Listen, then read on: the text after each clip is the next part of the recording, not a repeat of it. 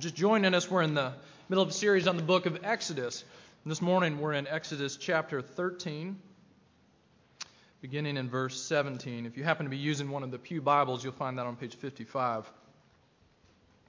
Week in, week out, as we're looking at the book of Exodus, we're talking about this theme, that God is a God who sets his people free. This book, above all, is a story of God setting his people free. And so we're going to turn back to that theme this morning. Before we read our text this morning, please pray with me. Let's come to the Lord in prayer. Father, this is your word to us, and so we pray that you would open our hearts to hear your word. We pray that you would do your good work of using it for our encouragement and our challenge and for our change, for your honor. And we ask this in Jesus' name. Amen. We'll be reading chapter 13, verse 17 through the end of chapter 14. When Pharaoh let the people go, God did not lead them by way of the land of the Philistines, although that was near. For God said, "Lest the people change their minds when they see war and return to Egypt." But God led the people around by the way of the wilderness towards the Red Sea. And the people of Israel went up out of the land of Egypt equipped for battle. Moses took the bones of Joseph with him, for Joseph had made the sons of Israel solemnly swear, saying, "God will surely visit you, and you shall carry up my bones with you from here." And they moved on from Succoth and encamped at Etham on the edge of the wilderness. And the Lord went before them and by day in a pillar of cloud to lead them along the way, and by night in a pillar of fire to give them light, that they might travel by day and by night. The pillar of cloud by day and the pillar of fire by night did not depart from before the people. Then the Lord said to Moses, "Tell the people of Israel to turn back and encamp in front of Pi-hahiroth, between Migdol and the sea, in front of Baal-zephon. You shall encamp facing it by the sea. For Pharaoh will say to the people of Israel, 'They are wandering in the land, the wilderness has shut them in.' And I will harden Pharaoh's heart, and he will pursue them.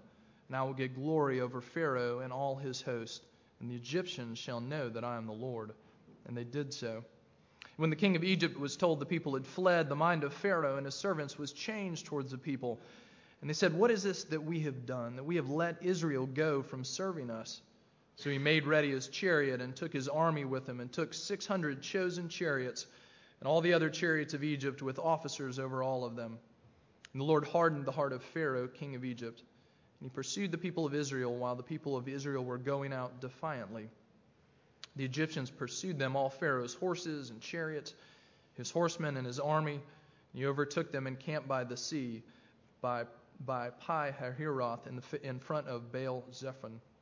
Then Pharaoh drew near, the people of Israel lifted up their eyes, and behold, the Egyptians were marching after them, and they feared greatly. And the people of Israel cried out to the Lord, and they said to Moses, "Is it because there are no graves in Egypt that you have taken us away to die in the wilderness? What have you done to us in bringing us out of Egypt? Is not this what we said to you in Egypt? Leave us alone that we may serve the Egyptians. For it would have been better for us to serve the Egyptians than to die in the wilderness." Moses said to the people, "Fear not, stand firm, and see the salvation of the Lord, which he will work for you today. For the Egyptians whom you see today, you will never see again. The Lord will fight for you, and you have only to be silent." The Lord said to Moses, "Why do you cry to me? Tell the people of Israel to go forward. Lift up your staff and stretch out your hand over the sea and divide it, that the people of Israel may go through the sea on dry ground. And I will harden the heart of the Egyptians. They shall go in after them, and I will get glory over Pharaoh and all his host, his chariots and his horsemen. And the Egyptians shall know that I am the Lord, when I have gotten glory over Pharaoh, his chariots, and his horsemen." Then the angel of the Lord who was going before the host of Israel moved and went behind them. And the pillar of cloud moved out from before them and stood behind them, coming between the host of Egypt and the host of Israel. And there was the cloud and the darkness, and it lit up the night without one coming near the other all night. Then Moses stretched out his hand over the sea, and the Lord drove the sea back by a strong east wind all night, and made the sea dry land, and the waters were divided. And the people of Israel went into the midst of the sea on dry ground, the waters being a wall to them on their right and on their left. The Egyptians pursued them and went in after them into the midst of the sea, all Pharaoh's horses, his chariots, and his horsemen. And in the morning watch the Lord and the pillar of fire and the cloud looked down on the Egyptian forces and threw the Egyptian forces into a panic, clogging their chariot wheels so that they drove heavily. And the Egyptians said, "Let us flee from before Israel, for the Lord fights for them against the Egyptians." Then the Lord said to Moses, "Stretch out your hand over the sea, that the water may come back upon the Egyptians, upon their chariots, and upon their horsemen." So Moses stretched out his hand over the sea, and the sea returned to its normal course when the morning appeared. And as the Egyptians fled into it, the Lord threw the Egyptians into the midst of the sea. The waters returned and covered the chariots and his horsemen. All the host of Pharaoh that followed him into the sea, not one of them remained. But the people of Israel walked on dry ground through the sea, the waters being a wall to them to their right and to their left. Thus the Lord saved Israel that day from the hand of the Egyptians, and Israel saw the Egyptians dead on the seashore. Israel saw the great power that the Lord used against the Egyptians. So the people feared the Lord, and they believed in the Lord and in his servant Moses. The word of the Lord given for us. If you're with us last week, we talked about Passover. We talked about this incredible final judgment that God brings on the people of Egypt in order to set his people free. This was the last of the 10 plagues. It's a final straw when all the firstborn of Egypt are struck down, but God preserves and saves all the firstborn of Israel. And it's the last straw for Pharaoh. Finally, he says, just get out, go. And he sends the people out in this incredible act of redemption, of salvation.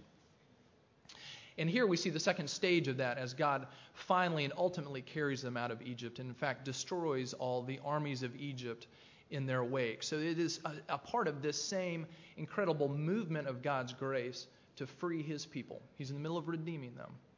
Okay, this is a rightly famous passage.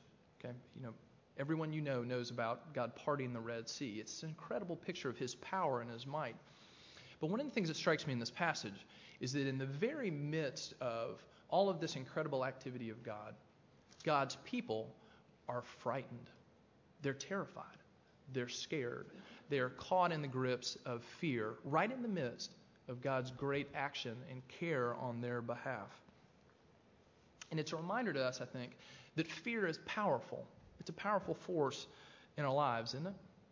I mean, it's not simply an emotion like many of our other emotions. It's one that we experience with our bodies and our whole lives. I mean, when you're under immediate threat, they talk about the fight or flight syndrome. You get the sudden rush of adrenaline, and maybe depending on your personality or the situation, you either strike back and fight or you turn around and hightail it and run. Or maybe like me, you've had those moments of terror too where there's a third reaction and it just feels like all the energy just gets seeped out of your body and you're walking jello, and what are you going to do? You know what it's like to feel afraid, and not just afraid in moments of sudden danger like this, but you know what fear feels like over the long haul in the form of worry and anxiety and stress. We're people who are surrounded by fears we sometimes can't seem to shake. Proverbs 12:25 says this, "An anxious heart weighs a man down." Our passage this morning, again, in the midst of great salvation, is God's people captured by fear, wrestling with fear. This passage of Exodus has something to say to us about fear. So what is it? We're going to see three things this morning.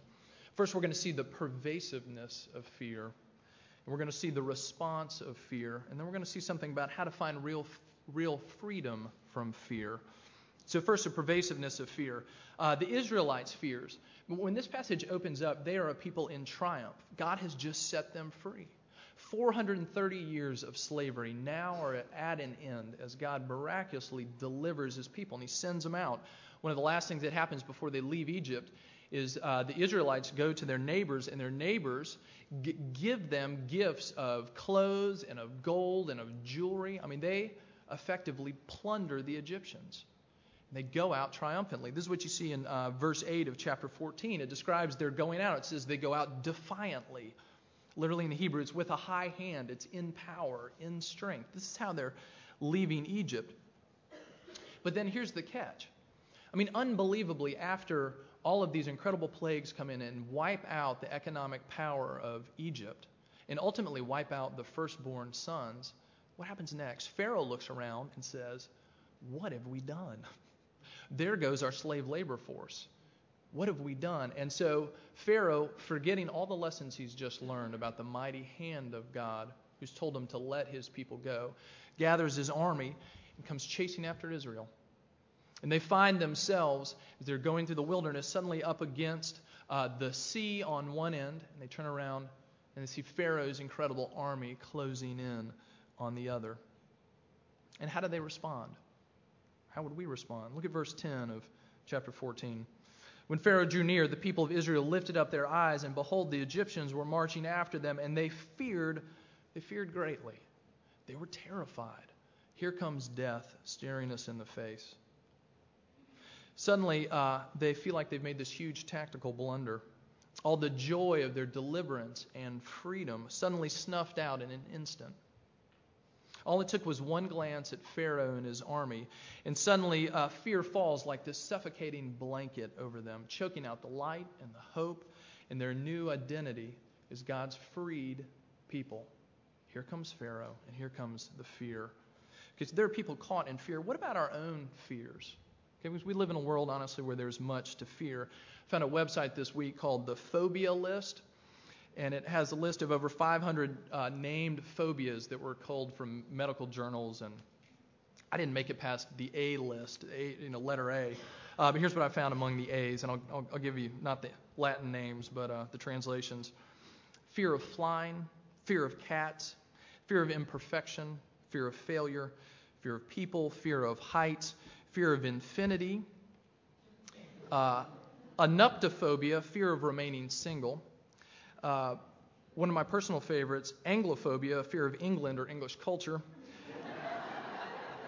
And one I won't try to pronounce that is the fear of peanut butter sticking to the roof of your mouth.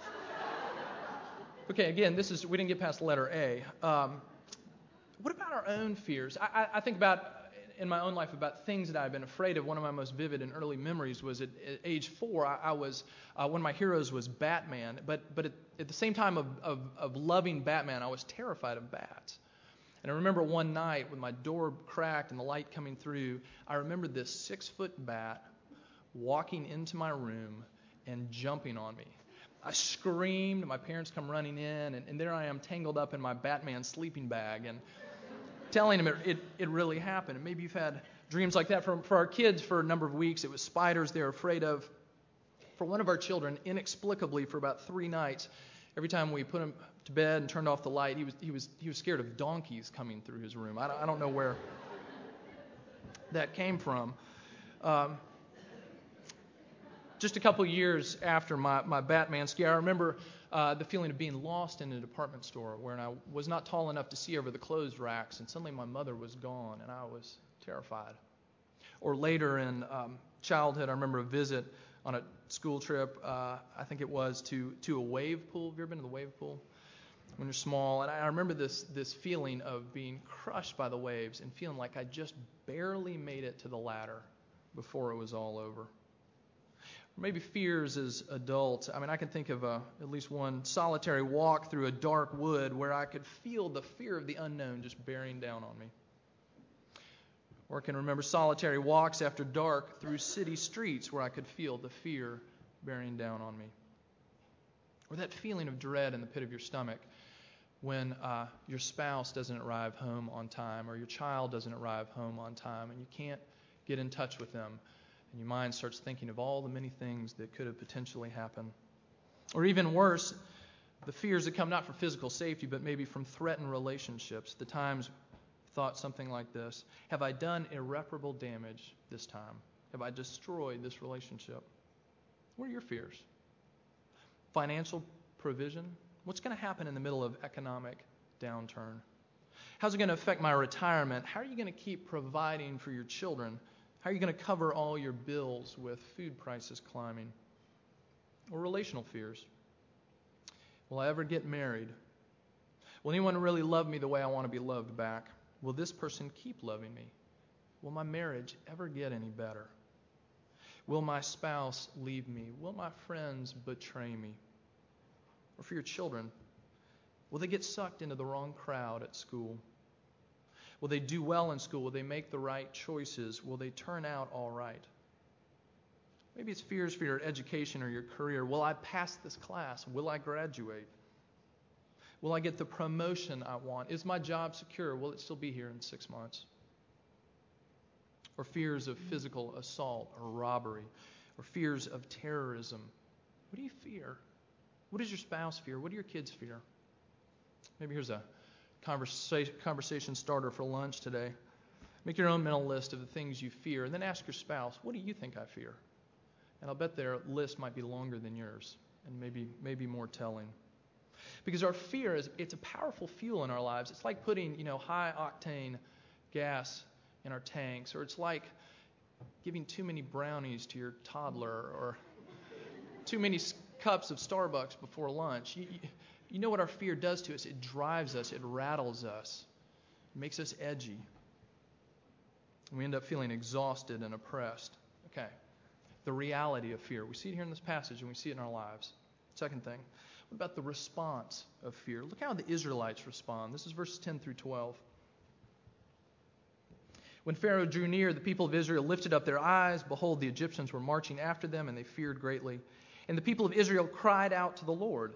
And they said to Moses, "Is it because there are no graves in Egypt that you have taken us away to die in the wilderness? What have you done to us in bringing us out of Egypt? Is this not what we said to you in Egypt? Leave us alone that we may serve the Egyptians. It would have been better for us to serve the Egyptians than to die in the wilderness." How do the Israelites respond? They do three things. First, they pray, right? It says they cry out to the Lord, or at least they make a show of prayer. Is it a real prayer? Is there real faith at work here? What kind of prayer is it? Well, one way to tell, is your prayer a real prayer? What changes after the prayer? What's new about their attitude? How does it take a different direction, or does it? They pray, they cry out to the Lord. And what's the next thing they do? They're immediately pointing fingers at Moses, this incredibly sarcastic response to him. Is it because there was no place to bury us in Egypt that you brought us out here to kill us? Is that why we're here? Is that why you led us out here, Moses? What have you done in bringing us out of Egypt? They go on and say, isn't this what we said to you? Leave us alone so that we might serve the Egyptians? Well, if you've been reading along in Exodus, this might sound like a strange quote, because the truth is it's nowhere in Exodus. That's not how Moses' initial interaction with the Israelites go. What are they doing? They're remembering wrongly their past. Historical revision going on right here. Blame shifting. And they go on, and what do they do next? They romanticize their captivity. It would have been better to serve the Egyptians than to be here in the situation we're in. Why did we even leave to begin with? Because they're forgetting their true condition. Back in Exodus 1, it says this: "The Egyptians ruthlessly made the people of Israel work as slaves and made their lives bitter with hard service in mortar and brick and in all kinds of work in the field. In all their work, they ruthlessly made them work as slaves." Or Exodus 2, "During those days the king of Egypt died, and the people of Israel groaned because of their slavery, and they cried out for help. Their cry for rescue for slavery came up to God." But now here they are saying, it really wasn't so bad. Egypt wasn't such a bad deal. What's going on? Well, what we see them doing is they are interpreting their experience. And we all do this. Life does not simply happen to us, but we are meaning makers. We try to make sense of our experience, and we assign values and priorities to the things that happen to us. We interpret life as it comes to us. And when we fear, we're looking at the situations of our lives and assigning a particular meaning to them. Now, the Israelites look out and they see Pharaoh in this incredible army, and he most certainly is a potential threat to them. But the question for the Israelites and the question for us is, what are we going to do when we're exposed to something in life that might really be a threat to us? How are we going to interpret our experience? How are we going to respond? All right, let me give you one example here of what the Israelites could have done just to make the point. The Israelites here are consumed with fear for the Egyptians, yet they have just seen over the number of possibly months God striking down the Egyptians with this series of 10 plagues. They've seen him working miraculously to humble Egypt and to lift them up, to bring them out of slavery, 430 years of slavery, into freedom. They have been eyewitnesses to all of this. They've just gone through it. How else could they have interpreted Pharaoh's presence as he shows up at the seashore, they could have said something like this: "Here comes Pharaoh. Can you believe the nerve of that guy? Wonder how God's going to deliver us this time." And that might have been truer to their experience up until now, because not once have they had to lift a finger to deliver themselves, but God has been bringing it to them step after step after step. Now, you are a meaning maker too, and I'm a meaning maker also. How do we handle our own fears? Do we do what the Israelites do? Remember the first thing: make a show of a prayer. Maybe that is our first response, to pray, but in that prayer, is there any real faith, any real trust, any real sense of expectation that God might actually show up? And after we pray, is anything different in our own approach to what's going on? Or is it as if we have not prayed at all? Because do we do what they did next? Do we point fingers? Do we blame shift? Are we caught in our tunnel vision over the enormity of what we think our situation really is? Or do we do what they do next? Run back to captivity? Or maybe run to a new captivity?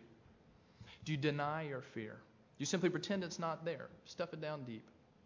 Or do you medicate it? Drink a little too much? Eat a little too much? Shop a little too much? Watch TV a little too much? Surf the internet a little too much? Tell a few little white lies just to cover yourself and protect yourself? Where do you go with your fears? What are you looking to for relief from your fears? And let me ask you this: that thing you're looking to, how's it working for you? Is that bringing the relief of fear, the care in the middle of it, and the freedom from it that we so desperately need? Because fear does ugly things to us. It leaves us with the question: how are we going to find real freedom from our fear? Third point: freedom from our fear. Let me just suggest this observation about our fear. Fear is a preoccupation with, a fixing our eyes on the wrong thing. Fixing our eyes on the wrong thing. Because the fear that pervades our lives is a result of gazing at, staring at our circumstances rather than our Savior. And I think that's what we're going to see here with the Israelites. Fear grabs our hearts, and when our attention is more drawn by whatever threatens us, then our attention is drawn to Jesus, the one who holds on to us in the middle of our threats. So how does the gospel teach us to look to Jesus over everything else? Well, it tells us two things here in this passage. Don't fear and do fear. Don't fear and do fear. Verses 13 and 14. Moses said to the people, "Fear not, stand firm and see the salvation of the Lord, which he will work for you today. For the Egyptians whom you see today you will never see again. The Lord will fight for you, and you have only to be silent." Moses' first words from God to the people are these: fear not, don't be afraid. And this is actually the most repeated do not command in all of Scripture. Hundreds of times God says to his people, do not fear, because he knows that we're a people so prone to get caught in our fears. Here Moses tells the people to stand back and watch God's deliverance. He says, you will not even have to lift a finger. Now later, certainly throughout Scripture, and even later in the book of Exodus, we're going to see this is not the way God always acts. Sometimes he says, like here, trust me, don't even lift a finger and watch what I'm going to do. Later he's going to say, trust me and pick up your sword, we're going to war. God works differently in different places, but here he's trying to make a point to them. He's trying to show them again that God's presence is the foundational truth for his people. And so to show them that, he gives them a role that is overtly passive here in this particular instance. Stand still, be quiet, and watch, because I am here and I am at work. The Lord is present. Did you catch back in chapter 13 the description of that presence? This was in verses 21 and 22. He talks about God's presence moving with God's people in the form of this visible cloud during the day and this pillar of fire at night. So the Israelites look out day or night and they see God's presence represented in front of them every single day. Don't you look at that and think, if there was a cloud of, going in front of me every day, or this fire in my room in the middle of the night, I think I'd remember that God was there. I think I could trust. But they don't. They don't, and so often we don't either. But he's trying to show them that he is present. Because we know that for us, we have God's presence made even more sure. Who do we have? Emmanuel, God with us, Jesus, God in the flesh, who comes to be present with us. And what does Jesus tell his disciples after the resurrection and before his ascension? He says, I'm leaving you my Holy Spirit who is in you. I'm as close can be. They look and see the fire and the cloud. What do we look to see? We look to see Jesus. We know that God's presence is with us here as well. But not only is he present, he's also in control. Chapter 14, verses 19 through 20, again to this cloud and this fire. Notice what happens when they are threatened. Okay, this cloud that has been going in front of the people of Israel moves. And it says the Lord moves and the cloud moves to take up a position behind them, between the people of Israel and the army of Egypt. And over the course of the night, as God divides the sea and makes a way forward for his people, that cloud and that fire stays there, keeping the Egyptians from overtaking the Israelites. God is saying, not only am I here, I am in control and I am at work for your good. Now, as we know from looking at Exodus and all of Scripture, God doesn't promise to deliver us from every difficult or dangerous thing that happens in our lives. But he does remind us again and again that we are ultimately safe in the hands of God. That is the ultimate reality in our life.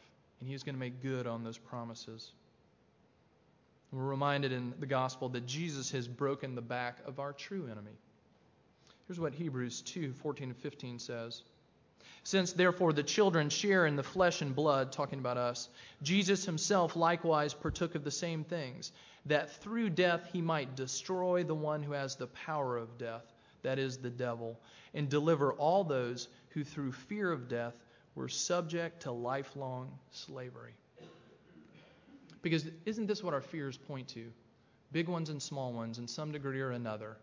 This represents death for me, literal or metaphorical. I am going to be destroyed by this. And what does Scripture tell us? Because of Jesus, death no longer has a hold on us. It is no longer the end of the story. It is no longer the last line for us. Let me give us an illustration, hopefully try to grab hold of this a little bit. When I was in college, with a group of friends, we would go rappelling fairly often. And if you've ever gone rock climbing or rappelling, you know, as we would rappel, we'd go, say, to a state park, and we'd go up to the edge of the cliff. And before you get ready to go rappelling, you got to kind of edge up to the cliff and look around and try to figure out where you're going to go down. And that's always that slightly terrifying thing as you're looking down on 100 feet of cliff, and then you back away, and then you go find a place to tie your rope. You tie it onto a rock, you tie it onto a tree, and you drop it over the edge. And then you clip yourself in. And then you do this ridiculous thing. You go and you put your back to the cliff, and you back up until you're off the cliff, and you lower yourself down until you're kind of in this L shape, and then you start rappelling down the cliff. Now, here's the thing from my own experience. I'm always scared when I go up to that cliff and look over there to try to figure out where we're going to go down. But as soon as we tie that rope on, and as soon as I'm clipped in, I know that I'm safe. And I'll go over to the edge and I'll lower myself down. I don't even think twice about it because I know that I'm being held by something stronger than I am. Now, that's what rappelling is. If you've ever been rock climbing, and I have, and I'm terrible at it, that's why I don't do it very often.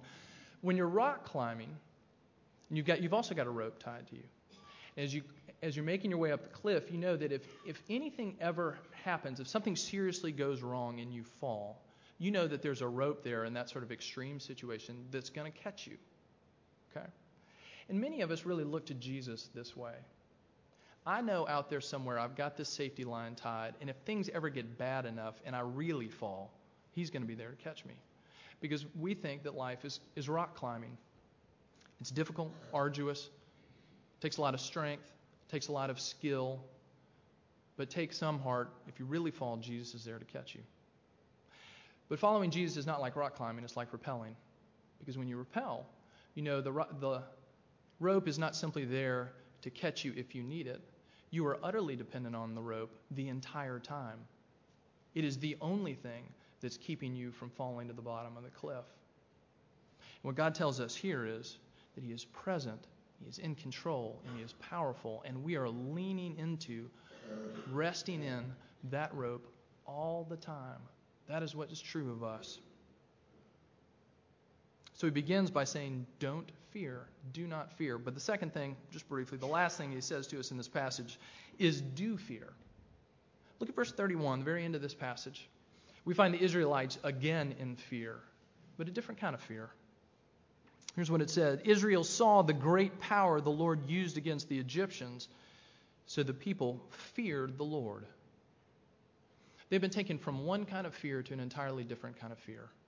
A fear that was crippling them, that had them fixated on their situation so that they lost sight of God. A fear in which they prayed false prayers and threw accusations, longed for their old slavery. But delivered now, through the presence and the power of God, to a new kind of fear. When they look to the Lord and they say, we fear you. We hold ourselves in awe, in reverence, in respect of you. Pharaoh is not the thing that looms largest in our eyes anymore, Lord. It is you. And so we fear you. We trust you. We rest in you. For you are our God. And this is a lesson they're beginning to learn. As they are being rescued from fear and finding rest in a God who is graciously taking care of them. Let's pray. Father, we do confess, if we're honest, that we are so often fearful people. We pray, Father, that you would make those fears known to us, that we'd be conscious of them, that we'd own up to them, that we might see that they are not the most powerful thing in our lives, but that behind and above them all, you stand in your powerful presence, holding us. Would you awaken us to that reality more and more? And we ask this in the name of Jesus. Amen.